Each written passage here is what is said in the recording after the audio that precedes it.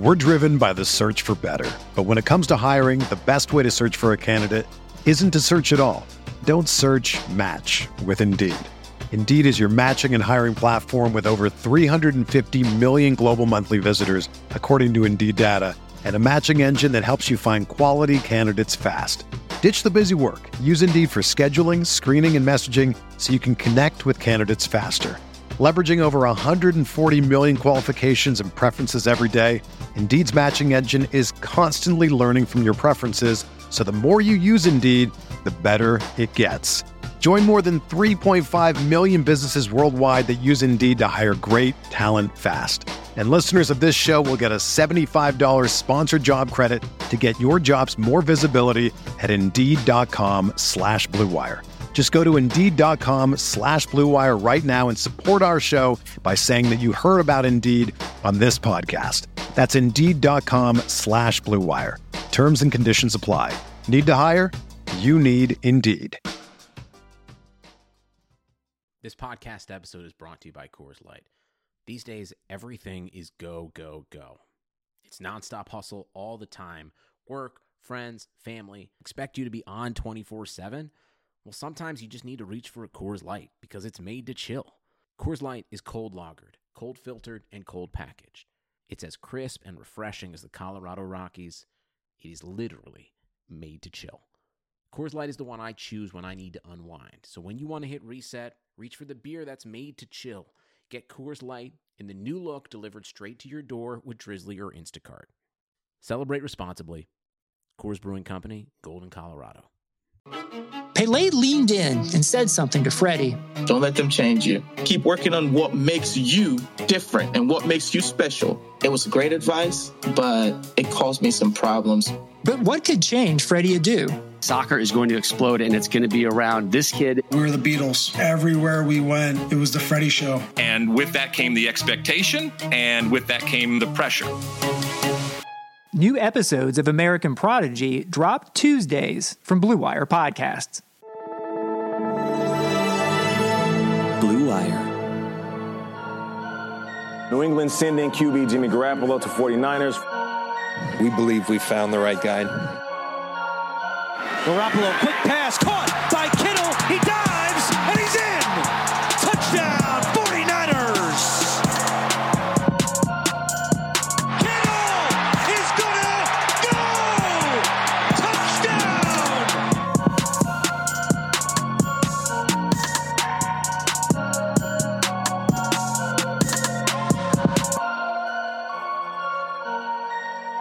What is going on, everybody? Welcome to Striking Gold, your 49ers podcast on the Blue Wire Network.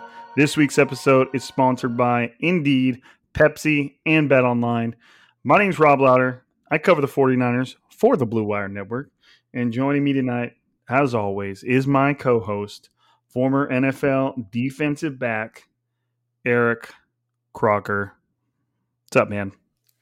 Hey, man. 12th in the draft right now? Is that what it's looking like? Yep, the 49ers, with today's loss to the Washington football team, are now 12th in the NFL draft order. You know, what's crazy is this was something that I was kind of, I don't know if I should say excited. Wow, that's an interception. That's one of the craziest plays I've ever seen.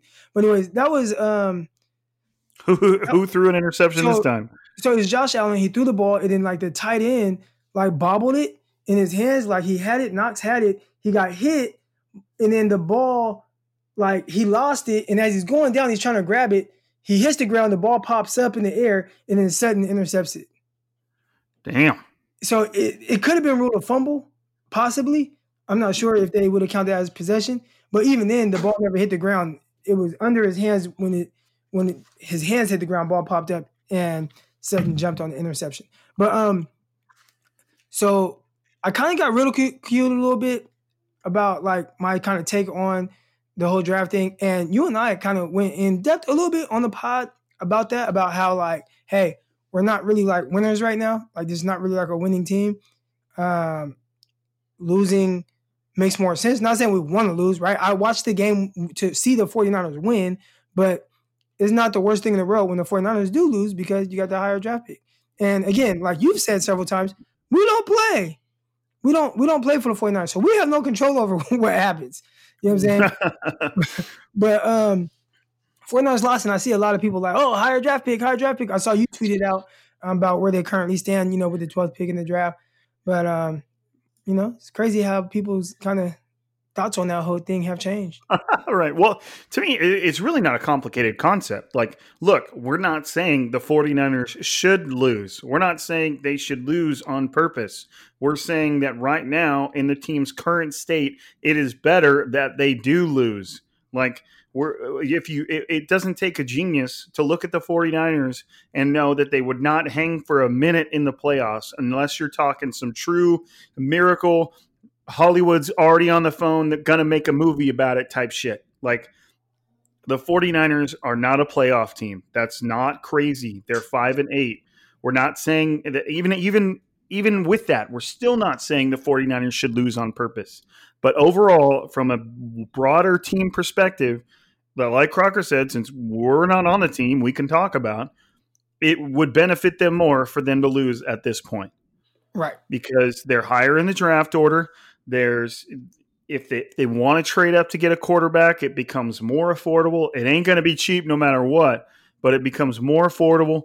Or let's just say they sit there, the player that they get is going to be better. Like it's just not that complicated. I can't watch football while we're doing the pod, man. I just saw Ben Roethlisberger throw a laser down the seam to Washington, and all I think about is like, if it was Nick Mullins, it would have been thrown at his feet. I saw that happen several times today. It's bull stuff. I'm tired of seeing that. Man, I mean, and Ben Roethlisberger is crazy because obviously he's been at it forever and he's old, but usually, and sometimes he makes dumb throws still, but every quarterback does. But like almost every game, he has a few of those throws where you're like, damn, like he is still legit. Right. No matter how many stories have been written about him hanging up his cleats, or his arm isn't there anymore. He's too old. He's too fragile. Like the dude, usually multiple times a game, will just make a throw like you just said, and you're just like, damn, like this, you can see why he's still considered, at least top 10 by a lot of people. It's Big Ben's still no joke. But on the other hand, in terms of jokes. And I don't want to be too harsh, but and you know what? That is too harsh because every time I go to just lay into Nick Mullins, who had what might have been, I mean, I'm looking at you Eagles game, but today might have been the worst game of his career. It's at least in the conversation. But again, I always just remind myself, and Crocker's done a good job of keeping this in perspective, is he's just a backup quarterback.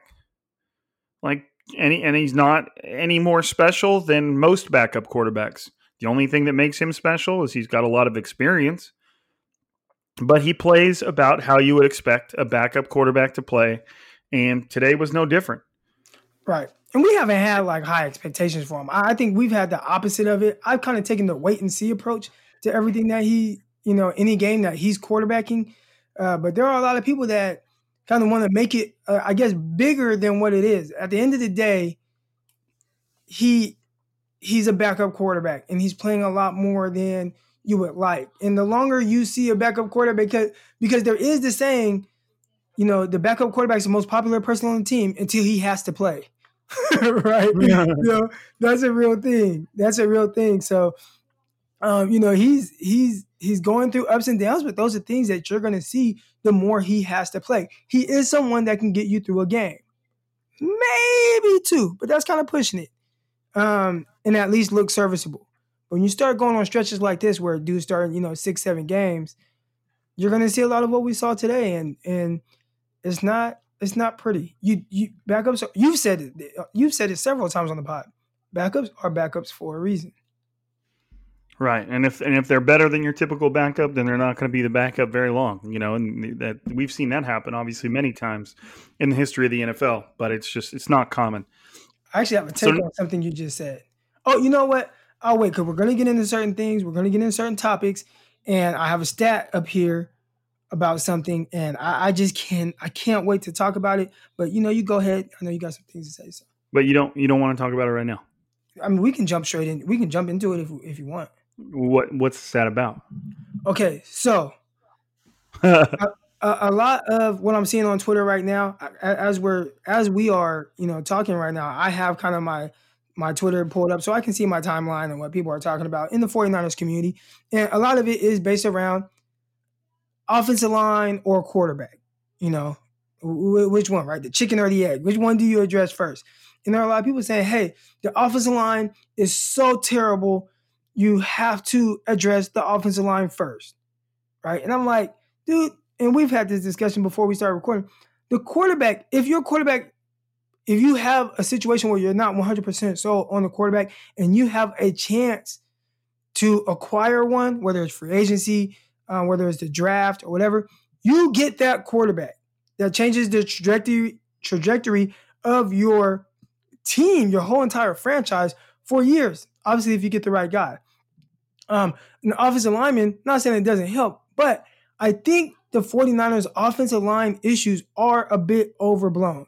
One, they definitely have some injuries to the offensive line. You've had Brunskill miss games. You've had Richburg miss games. I'm not saying like these guys are just the best offensive linemen ever, but when you have your full starters, you're just definitely a more serviceable offensive line, like a solid offensive line, which is what they were last year. Not amazing every game, but they're solid, right? I mean, McGlinchey kind of sucks, but they're solid. Everybody's saying, hey, get an offensive lineman. My biggest issue, and we've talked about on the podcast, a big issue that the 49ers have dealt with is the quarterbacks are statues, and they're not athletic to make plays on the move, right? That's been a big issue. And sometimes there's other things, maybe just not getting the ball out their hands, maybe going through their read slow, whatever it is. Maybe they don't trust that they can make a certain throw, so they hold on to the ball longer. Could be that as well, right? Now, where I'm going with all of this, one, I would definitely go with a quarterback. But two, there's another team that has been having the same issues, right? And it's the Philadelphia Eagles. And Carson Wentz, who actually is very athletic, but everybody has said no weapons, no offensive line. The offensive line is terrible. Everyone on the O-line is hurt, which is true. Like their offensive line is very banged up. But I've been screaming, when you have somebody that can move, not saying it's just going to result in 0 sacks, but it changes how teams can rush you. It changes, like, even when you get pressure, we saw Josh Allen last week just, 49ers want to pressure me. Okay, I'm just going to roll out and make plays on the move. Like, we saw that. That's what, when you have that type of talent, you can do those things. Well, Philadelphia Eagles, they have had a bad offensive line. That's what everybody has said, right? Well, they played today against the New Orleans Saints, the top defense in the NFC. They rolled out their rookie quarterback, who's mobile. And what do you know? In 30 drop back passes, Hurts, 0 sacks against the best defense and one of the most ferocious pass rushes in the NFC or all of NFL. 0 sacks. So that just kind of shows, and obviously has a small sample size, is one game, but we're just talking about the impact of having somebody that can move. I said 30 drops back. He actually dropped back another time, I know for sure, before halftime, because he took off for 30 yards. We're talking about Hurts, who had not only, dropped back and threw the ball 30 times and was playing well, but he also had 106 rushing yards. So when you have a quarterback and he's a rookie, there's things that you can do, depending on his skill set, to take a little bit of pressure off of him, so that it's not like, hey, you have to make every single throw. You don't have to. We can do different things with you and utilize your skill set to win the game, in which they did. They won 24-21. 49ers can't do that with Nick Mullins. You have to depend on Nick Mullins throwing the ball with his arm, and teams don't respect it. They don't respect him throwing the ball. They don't respect him running the ball. They're crowding the line of scrimmage. It's making it harder for the offensive line because there's no run gaps. It's making it harder for the running backs, and everything just looks really bad. Teams blitz him with no worries in the world. It makes it really difficult on everybody, and it's starting at the quarterback position. So I say all that to say, yeah, offensive line, yeah, we definitely address it, but you don't prioritize that over a quarterback. So I just had to say that.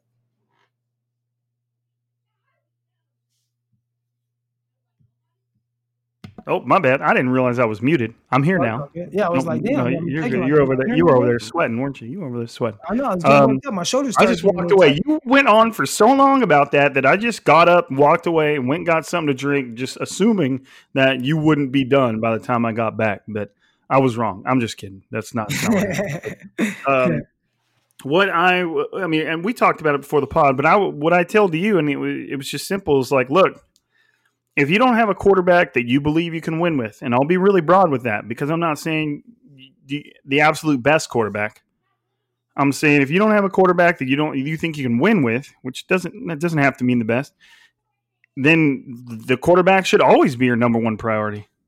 Like if you don't have a quarterback that you are confident in and that you believe you can win with, then it should always be your number one priority, no matter what. You can work with other stuff. Hopefully you're confident in your drafting abilities. You can draft talent. You can sign talent. But it's just, to me, and it's not even a point that needs proving. Like, we've seen that quarterbacks make the world go round in the NFL. Anybody who's got a chance has to have a quarterback. I mean, we've seen these super rare occasions where, like, Nick Foles wins a Super Bowl and stuff like that. But obviously, then Nick Foles gets his chance after that, and you realize, okay, that was rare. But for the most part, it's always about having a quarterback. And if you don't have one, you have to get one as soon as you can. And as far as I'm concerned, it doesn't matter what you pay to get him, as long as you get him in the building and you start winning games. It is what it is. It's just, to me, it's the most important position on football. Everybody knows that. It's not up for debate. And it may set you back on addressing other talent, but it's the most important position on the field. So don't worry about it. Do what you got to do, and hopefully everything else falls into place over time. Nick Mullins, going back to where we started, Nick Mullins had a poor game. He completed 25 of 45 passes, which is only 55%, 260 yards.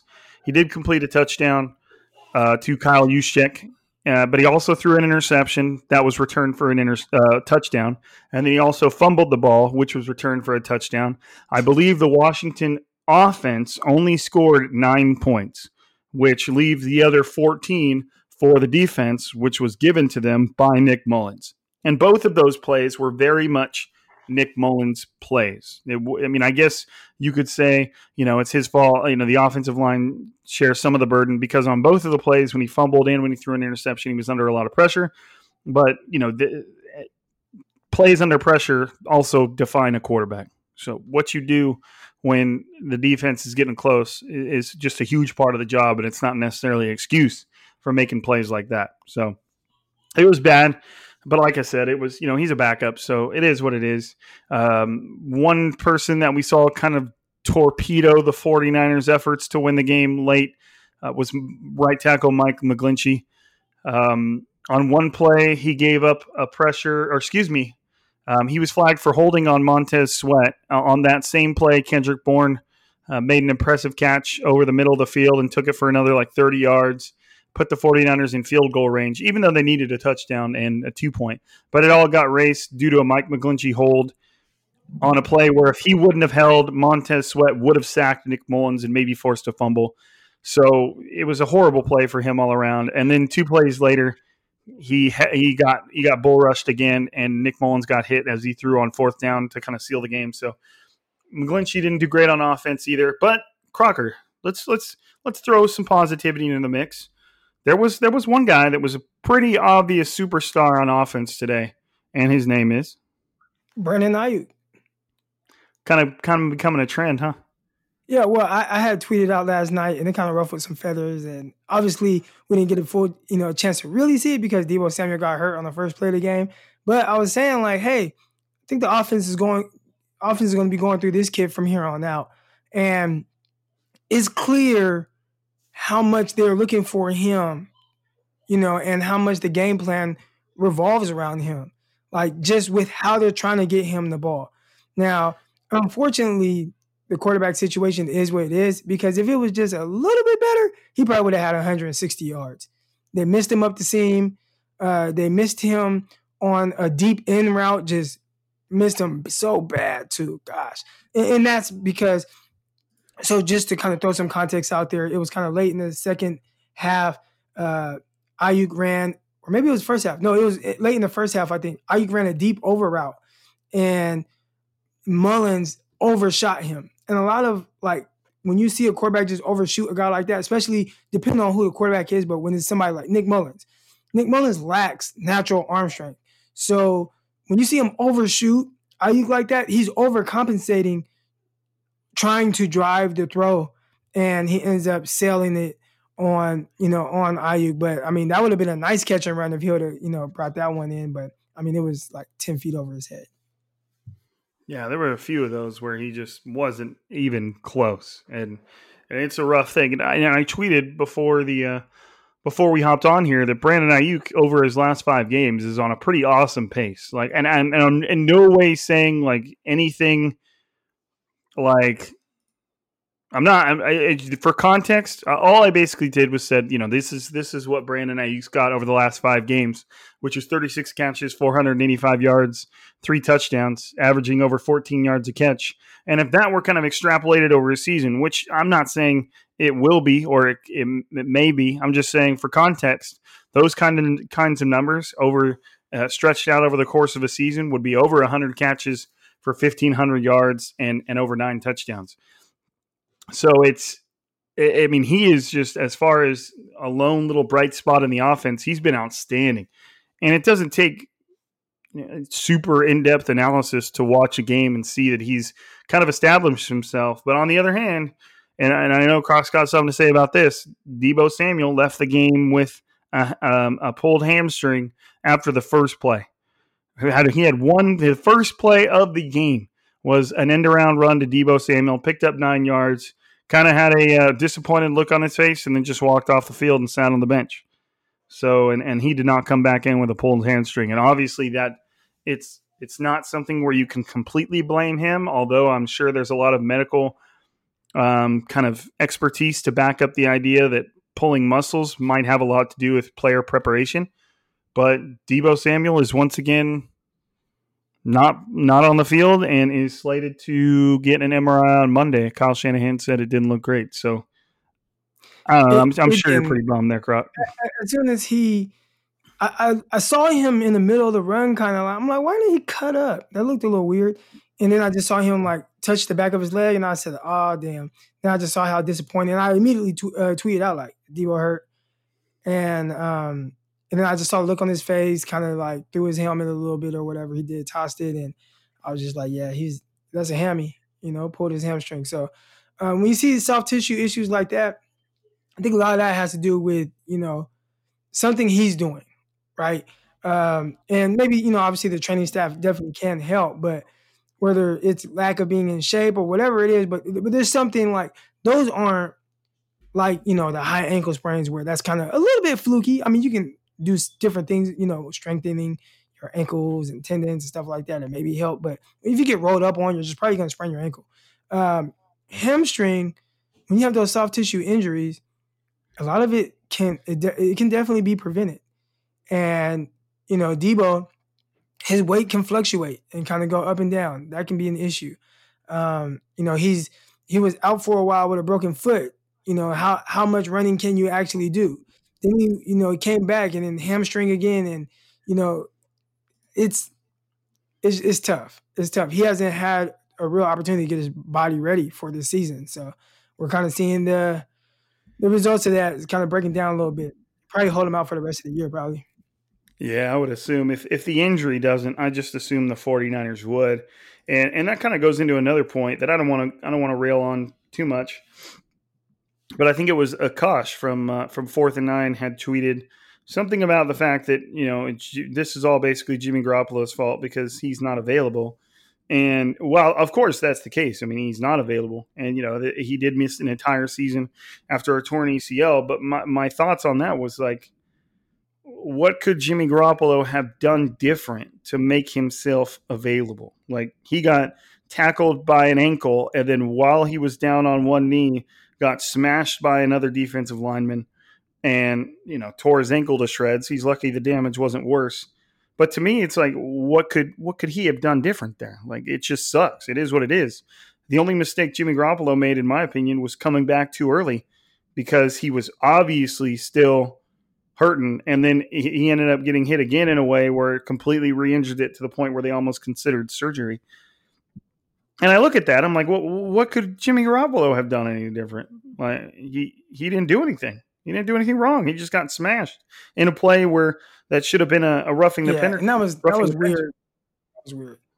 Yeah, and he didn't get called, and even though he got destroyed and it was pretty ugly, but with something like that, like, of course you can fall back on, oh, well, he's not available, but there's nothing he could do there.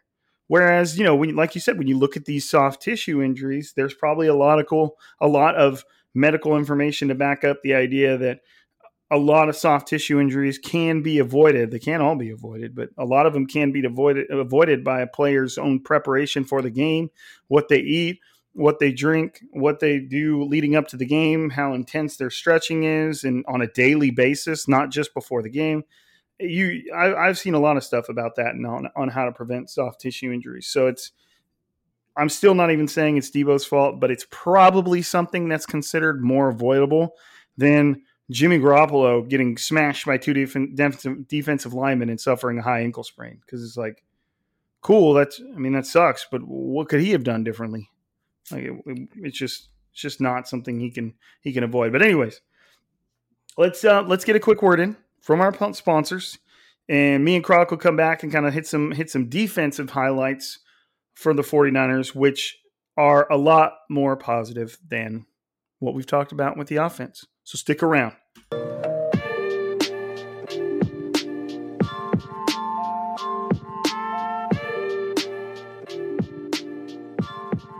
"2020 has already reshaped how we work, and it's almost over. Businesses across the globe are challenged to be their most efficient, which means every hire is critical. Indeed's here to help. Indeed is the #1 job site in the world, with more total visits than any other job site, according to ComScore. Indeed helps you find quality candidates quickly so you can focus on hiring the person you need to keep your business going. Unlike other sites, Indeed gives you full control and payment flexibility over your hiring. You only pay for what you need. You can pause your account at any time, and there are no long-term contracts. And now, Indeed's new way of matching you with candidates instantly delivers a short list of quality candidates whose resumes on Indeed match your job criteria that can contact you the moment you sponsor a job, making Indeed the only job site that can move as fast as you do. Right now, Indeed is offering all our listeners a free $75 credit to boost your job post, which means more quality candidates will see it fast. Try Indeed out with a free $75 credit at Indeed.com/Blue Wire. It's their best offer available anywhere. Go right now to Indeed.com/Blue Wire. The offer's valid through December 31st. Terms and conditions do apply. And thanks to a lack of natural athleticism or commitment or overbearing sports parents, fewer than 1% of 1% of 1% of people will ever play professional football. But instead of entering the NFL, they've joined another league, the League of Football Watchers.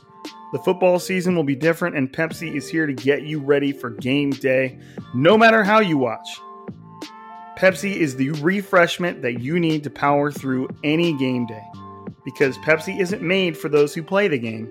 It's made for those who watch it. Pepsi, it's made for football watching. Go to madeforfootballwatching.com to check out the latest football watching content from Pepsi.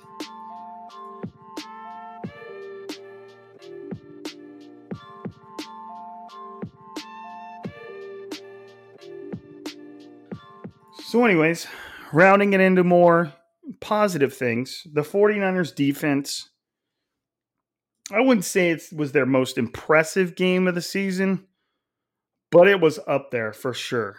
The 49ers defense was outstanding. It was another solid performance for Robert Saleh, and this is important to me because obviously the Washington's offense isn't in the same stratosphere as the Buffalo Bills, but it did show a great bounce back potential. The Buffalo Bills ran through the 49ers, and I say ran through as more of an expression because we all knew they threw the ball like crazy. But then the 49ers defense came out and they held Washington to 9 points on offense. So let's say that the 49ers never generated any of the costly turnovers and only scored the points that they earned. They still would have won 15-9. So it was a great performance. The type of thing, it was a reminder of why Robert Saleh is considered one of, if not the head coaching candidate heading into the offseason. They played well. It was a great effort on multiple sides of just, multiple levels of the defense, if you will, from the defensive line to the linebackers to the defensive back. So it was pretty impressive. Croc, what were your takeaways from the defense? You don't have to be too specific, but I was impressed. What do you think? Yeah, well, it kind of went the way that I thought it would go. Really on both sides. On offense, I thought that the Washington football team pass rush would give the 49ers trouble, which it did. But I thought, the 49ers defense going up against Alex Smith, who he's not as mobile as he used to be. I didn't think that he would be in, not just the immobile part, but him not really being willing to push the ball down the field. So I thought that this team really played into the 49ers' hands defensively. And 49ers definitely took advantage of it, And I think, and then once Alex Smith didn't come back after halftime and you see Haskins in there, I'm like, yeah, they have no chance to move the ball. And still, the 49ers obviously found a way to lose. But there was one thing that happened late in the game that I wanted to talk about. There was an instance where the 49ers, with about 4 minutes left, were in a 4th and 1 situation at their own, 40-yard line, right around there. And as soon as it was 4th and 1, I said punt. Now, there were a lot of people on my timeline that was like, you got to go for it. You got to be aggressive. This is my logic. And there was somebody that sent me a whole bunch of these analytics things and stuff like that. The numbers say you're more likely to go for it. They have to get 2 and all this, that, and the other. My thing about that whole situation right there was it's 4th and 1. Their quarterback cannot move the ball. Haskins can't move the ball. He can't. Now, if I'm at around my own 40-yard line, and this 4th and 1, I get stuffed by a more superior defensive line, right? The defensive line they've been cooking all game. If I get stuffed and I get them the ball at the 40 and they get 5 yards or 6 yards by, a running back, out in the backfield or whatever the case is, they get 6 yards. Now they're in field goal range. They kick that field goal. Now I don't have a chance at all. But in that situation, it's 4th and 1, whatever. I have all 3 timeouts, close to 4 minutes left in the game. Punt the ball. Now they did punt it and they got the ball at the 1-yard line. Talking about Washington got the ball at the 1-yard line. And it worked out exactly how the 49ers thought it would. And it gave them a chance to be able to drive down and win the game. That was what you wanted. So, we were talking about the defense and how well they played. But really, the Washington football team, they were no threat at all to the defense. 49ers did extremely well on Terry McLaurin. McKissick out of the backfield he maybe been more impressive running the ball than he was actually receiving after having 10 receptions last week. I thought the 49ers defense played extremely well. And I thought Ward had his first interception since 2016. I was really excited. They said it touched the ground. I think he had control over it, but it did touch the ground. But I was really excited for him for a split second until I saw the replay, and I was like, that ain't going to be no pick. But good stuff. People flying around when you're running around the ball. Running to the ball, running to make plays, things are going to happen in your favor. Unfortunately, at least on, defensive side of the ball for each team, the Washington football team, they were able to make more plays on defense, including 2 touchdowns. So that was the difference in the game. Yeah, I didn't really understand the confusion as to why the 49ers punted there, because they were on their own side of the field. They're trying to keep the Washington's lead to 8 points. They knew the defense could pretty much hold them no matter what. The punt ended up landing on the 1-yard line, which obviously you can't necessarily predict, but it was outstanding. And then by the time on the 15-yard line, you're in good shape. Right. But given all what happened, Washington ended up punting, and with Brandon Ayuk's punt return, the 49ers were right at midfield. So, yes, it did cost the 49ers a couple of timeouts that they didn't necessarily have to use then, but they chose to use a couple of them before the 2-minute warning, which I like. That's fine. And I was listening to Steve Young one time, and he said he would rather have the time than the timeouts. Well, yeah, that's what I mean, because teams practice genuine 2-minute drills with no timeouts a lot. Just driving down the field and running plays that take you out of bounds and stop the clock. I would rather make sure that like almost like protect those 2 minutes with your other timeouts. That way, that when you get to those 2 minutes, you're very familiar with the situation that you're now in. Now, of course, having timeouts at that point doesn't make anything more difficult. They're obviously great to have. But I just saw the logic in it. Like any team feels like they can do anything in 2 minutes, when they really have to. But anyway, so they punt the ball. Brandon Ayuk fields it, takes it to midfield. So between when the 49ers didn't go for it on 4th and 1 and receiving the punt 4 plays later, the 49ers actually gained yards. They went from like the 40-something, their own 40-something, to midfield at the 50, right around the 50. So to me, it wasn't that big a deal. And right. and if they don't convert that 4th down, which the offense is not, you can't have a lot of confidence in them doing, then again, right. you've put Washington in position to get points that they had no business getting. Right, and that was what I had said. I said I think that Kyle, that's a pick 6. Ben Roethlisberger just threw a pick 6. Ooh, Mike man, Johnson. shout out to Johnson, praised him too early. Yeah, that's Johnson. He's out of Sacramento. So he works with my guys. Brandon Thompson, he has his own defensive back training. Great stuff that they do. It's called DB Select. And I know Johnson, he trains with them. But anyways, the way I had kind of explained it was I felt like Kyle Shanahan had more faith in his defense getting a stop on Haskins than he did his Nick Mullins-led offense. I would have more confidence in the defense getting a pick 6 than I would the offense scoring a touchdown.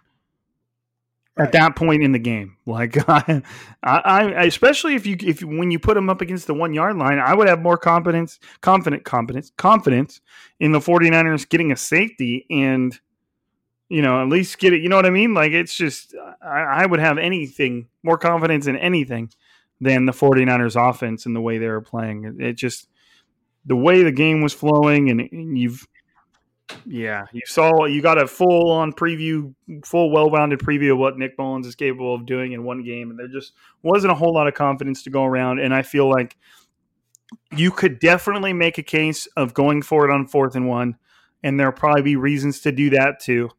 But I just didn't have any problem with Kyle Shanahan's decision to punt it.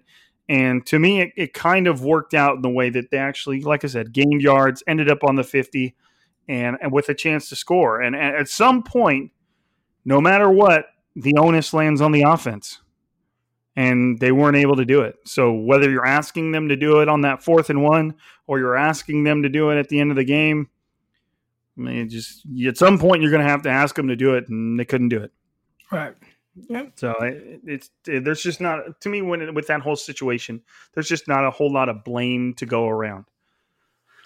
Yeah. It's just one thing I do want to say. I guess if we're talking about blaming and stuff like that, Kendrick Bourne had several drops, and so your boy heard about the bet, and right. He's trying to torpedo that shit. I know, man, because I want to say he still had 3 catches. Yeah, so he's at like 39 catches now. So, I'm a few catches away. But I could have been a lot closer. Now, I want to talk about – I'll talk about my overall perspective on, those drops and Kendrick Bourne, who he is. Kendrick Bourne is a solid 3 receiver. You know what I'm saying? When he's your third option, that's a really good role for him, and he's solid in that role. I think some people, because I do get excited about Kendrick Bourne, I think that he's more than what he is. I think they think I'm like, oh, he's like some wide receiver 1 or can be. And it's like, nah, man, like he's a solid 3. And, I think he can have more catches on the team that's more pass happy.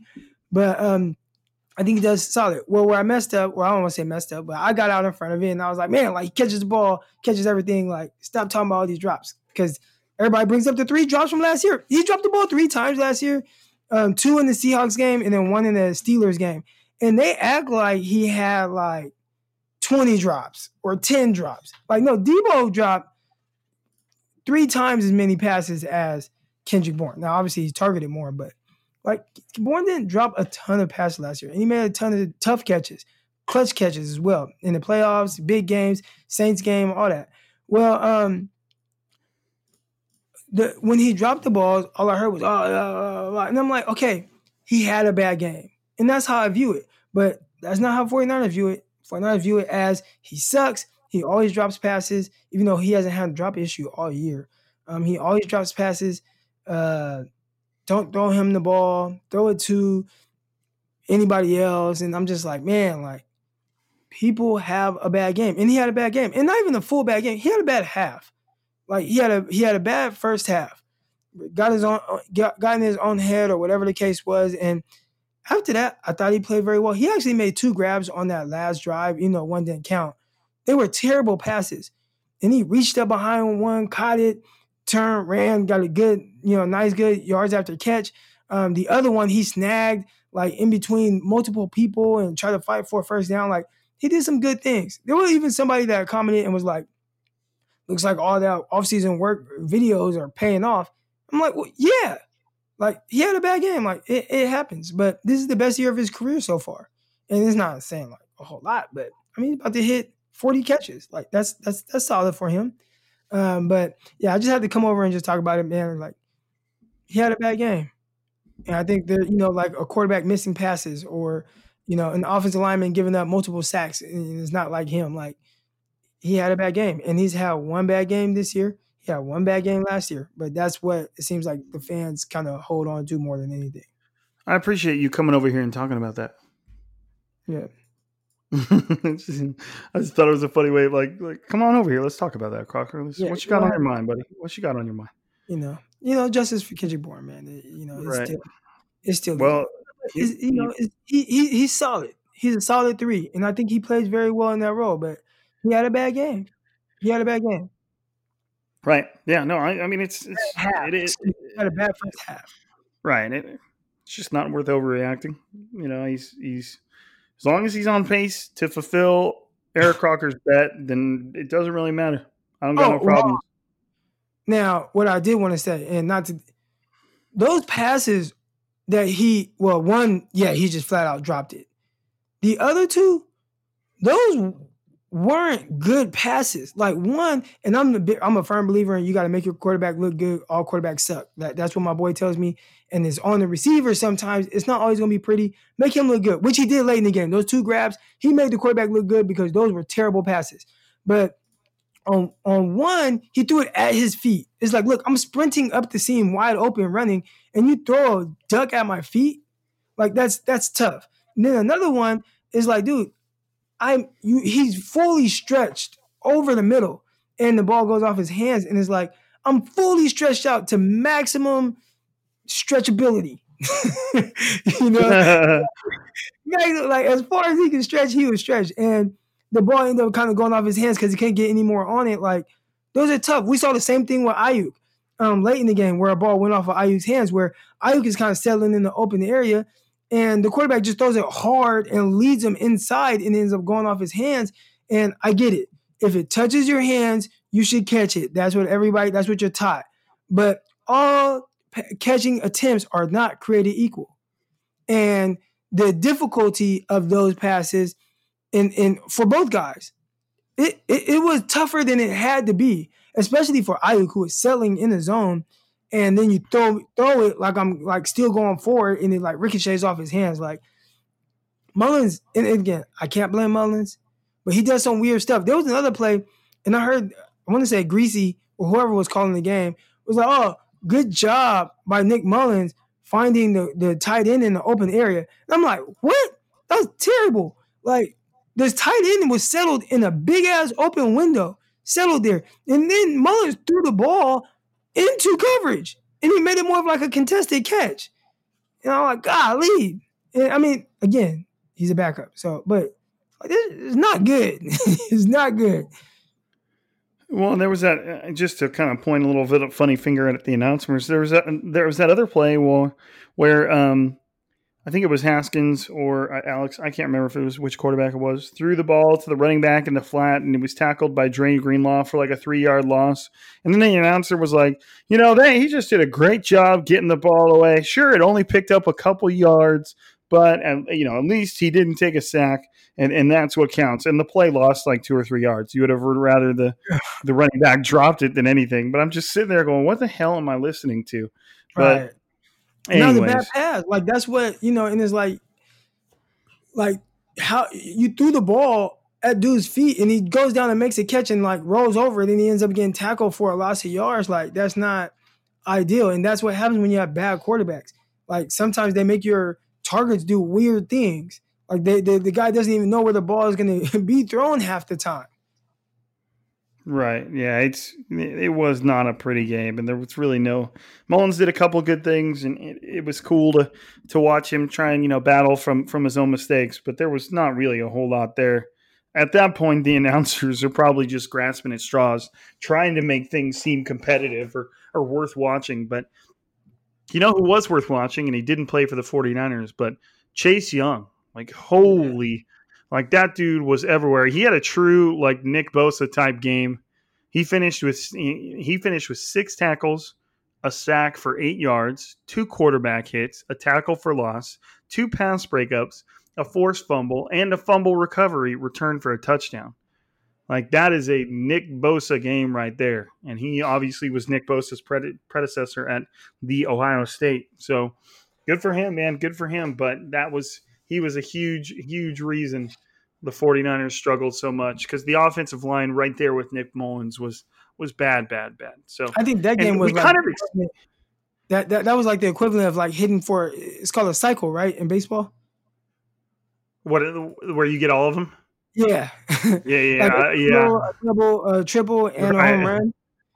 So yeah, it was. It might as well be. It was brutal. It was brutal.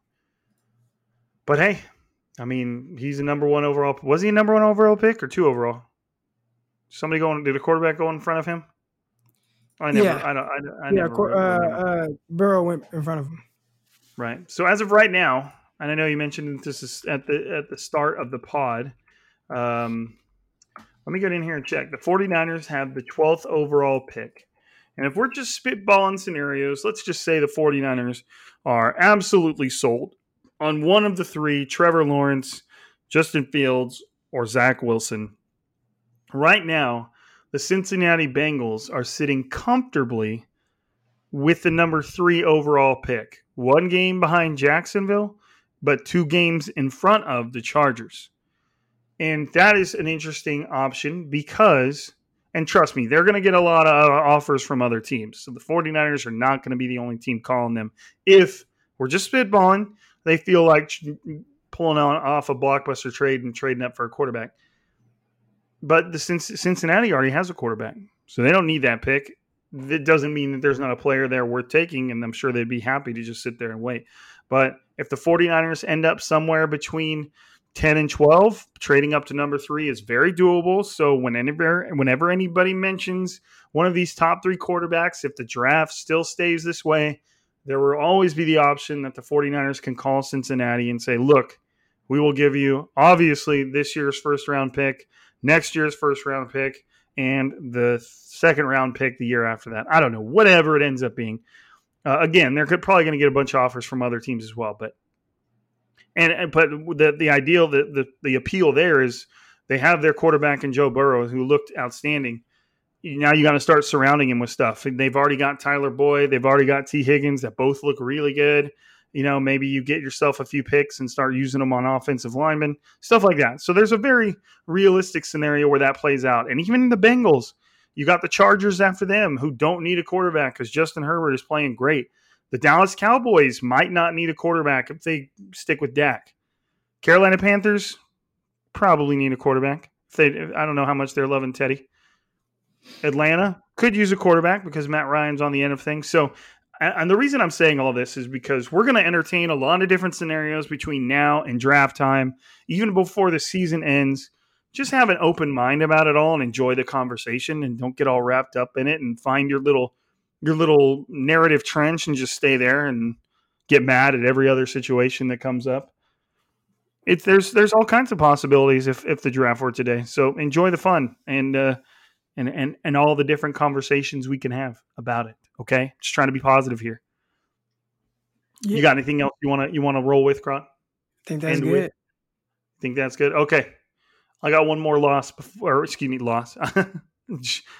Today got me talking about losses. I got one more ad before we sign off, or after we sign off. So make sure you stick around with that. Analyze my ad reading, see if it's gotten any better. But hey, stick with us, guys. I know it's a rough season. I know it's not how you thought it would play out, revenge tour, all that good stuff. But at any rate, we still appreciate the support. Thank you for sticking around and listening to Striking Gold and making what it is. We appreciate you. We appreciate you. We will be back on here tomorrow, breaking down the game with a little more detail, talking winners, talking losers, and any other news that happens to come up. But hey, for another episode, this is Striking Gold, and we are signing out. Justice for Kendrick Bourne. Peace. Football is back. It's in full swing. You might not be at a game this year, but you can still be in on the action at BetOnline. BetOnline's going the extra mile to make sure you can get in on every possible chance to win this season. From game spreads and totals to team, player, and coaching props, BetOnline gives you more options to wager than anywhere else. You can get in on their season opening bonuses today and start off wagering on wins, division, and championship futures all day, every day. Head to BetOnline today and take advantage of all the great sign-up bonuses. Don't forget to use promo code BLUEWIRE at betonline.ag. That's BLUEWIRE. It's all one word. BetOnline, your online sportsbook experts.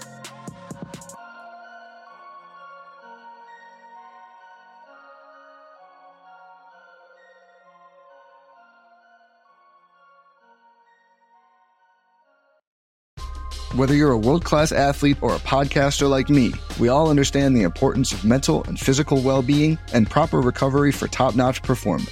That's why I'm excited that Unified Healing is sponsoring this podcast. Unified Healing is a new and super innovative global network of wellness centers powered by Energy Enhancement System, or EE System. If you haven't heard of the EE System, you'll want to listen up. This technology promotes wellness, deep relaxation, purification, and rejuvenation. In hundreds of locations across the globe, access to a center is easy and affordable. Interested in experiencing the EE System technology for yourself? Go to unifiedhealing.com/bluewire to learn more and find a center near you.